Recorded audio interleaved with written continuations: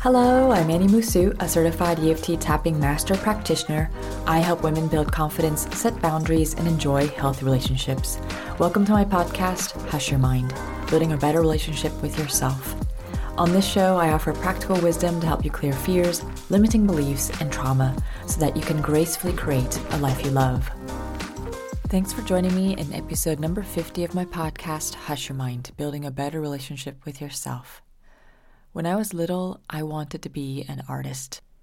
I had a book that illustrated different jobs: a fox dressed in a firefighter's suit, an owl pointing at a classroom blackboard, then a cat splashing paint across the canvas. I circled her with my pencil. I loved mushing paint together, drawing googly eyes, and collaging magazine scraps for hours at a time.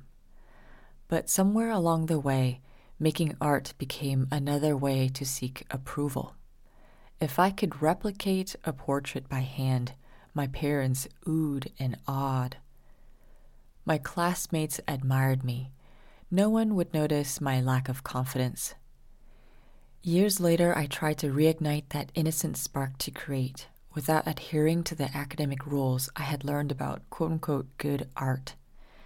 It was much more difficult than I thought. My inner critic attacked every paint stroke and asymmetric face. The entire process was so painful that I nearly stopped. So I decided to turn things around. What if I observed those critical remarks? Where do they come from? What can I learn about myself? When I let myself jab the paper with a brush, leaving a black chaotic smear, I can feel my anger releasing. Thin, squiggly lines twist outwards from that core, perhaps representing layers of hurt and shame. The harsh inner voice slowly recedes. I still hear its bickering, but it doesn't keep me from exploring. When you first let yourself spontaneously make art, you might find it extremely uncomfortable because you'll reject yourself in similar ways that others have rejected you in the past. It might be difficult to simply show up as you are without adjusting the raw portrayal of your inner world. That's why expressive art activities are so effective for shadow work. For those of us who often get stuck in our head, like me, making art helps us connect to repressed feelings and cultivate self-compassion.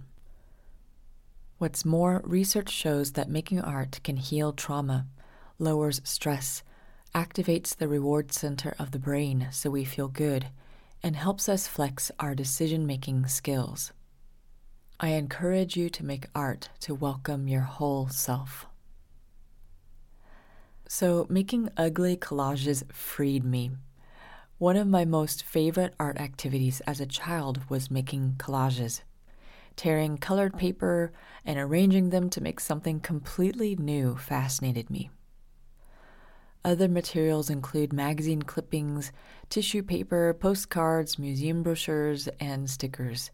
But you can use anything that inspires you: buttons, twigs, leaves, feathers, recycled glass, foreign coins, etc. My partner and I decorated some standard French envelopes with stickers left over from my days as an English teacher. At first, we enjoyed the freedom in picking whatever sticker pleased us and placing it somewhere without much thought. But we both quickly observed our need to create a harmonious palette and composition. I cringed at my atrocious line of overlapping star stickers. My art professors would gawk in horror. I took a deep breath. My partner kept adding stickers anyway. He didn't care and seemed to have much more fun. That inspired me to keep going too. I tried to let go and invited my inner child to lead. I struggled a bit to sink into delightful play, something that contrasted starkly with my old perfectionistic tendencies. And eventually, I felt a warm joy animating my hands. In conclusion, Any creative activity can help us highlight parts of ourselves that we've shunned. Painting, writing, movement, singing, cooking, and even rearranging the furniture. The key is to accept yourself unconditionally, no matter what arises during the process. When we embrace our shadows, we create space for more love and connection in a world that aches for togetherness. So tap into your creativity today and stay open. What parts of you want to be seen? Thank you so much for joining me in this episode of Hush Your Mind. I'm currently offering free EFT tapping sessions in exchange for a short interview. Book your session at hushyourmind.com/interview. Keep in touch with me via Instagram or my newsletter.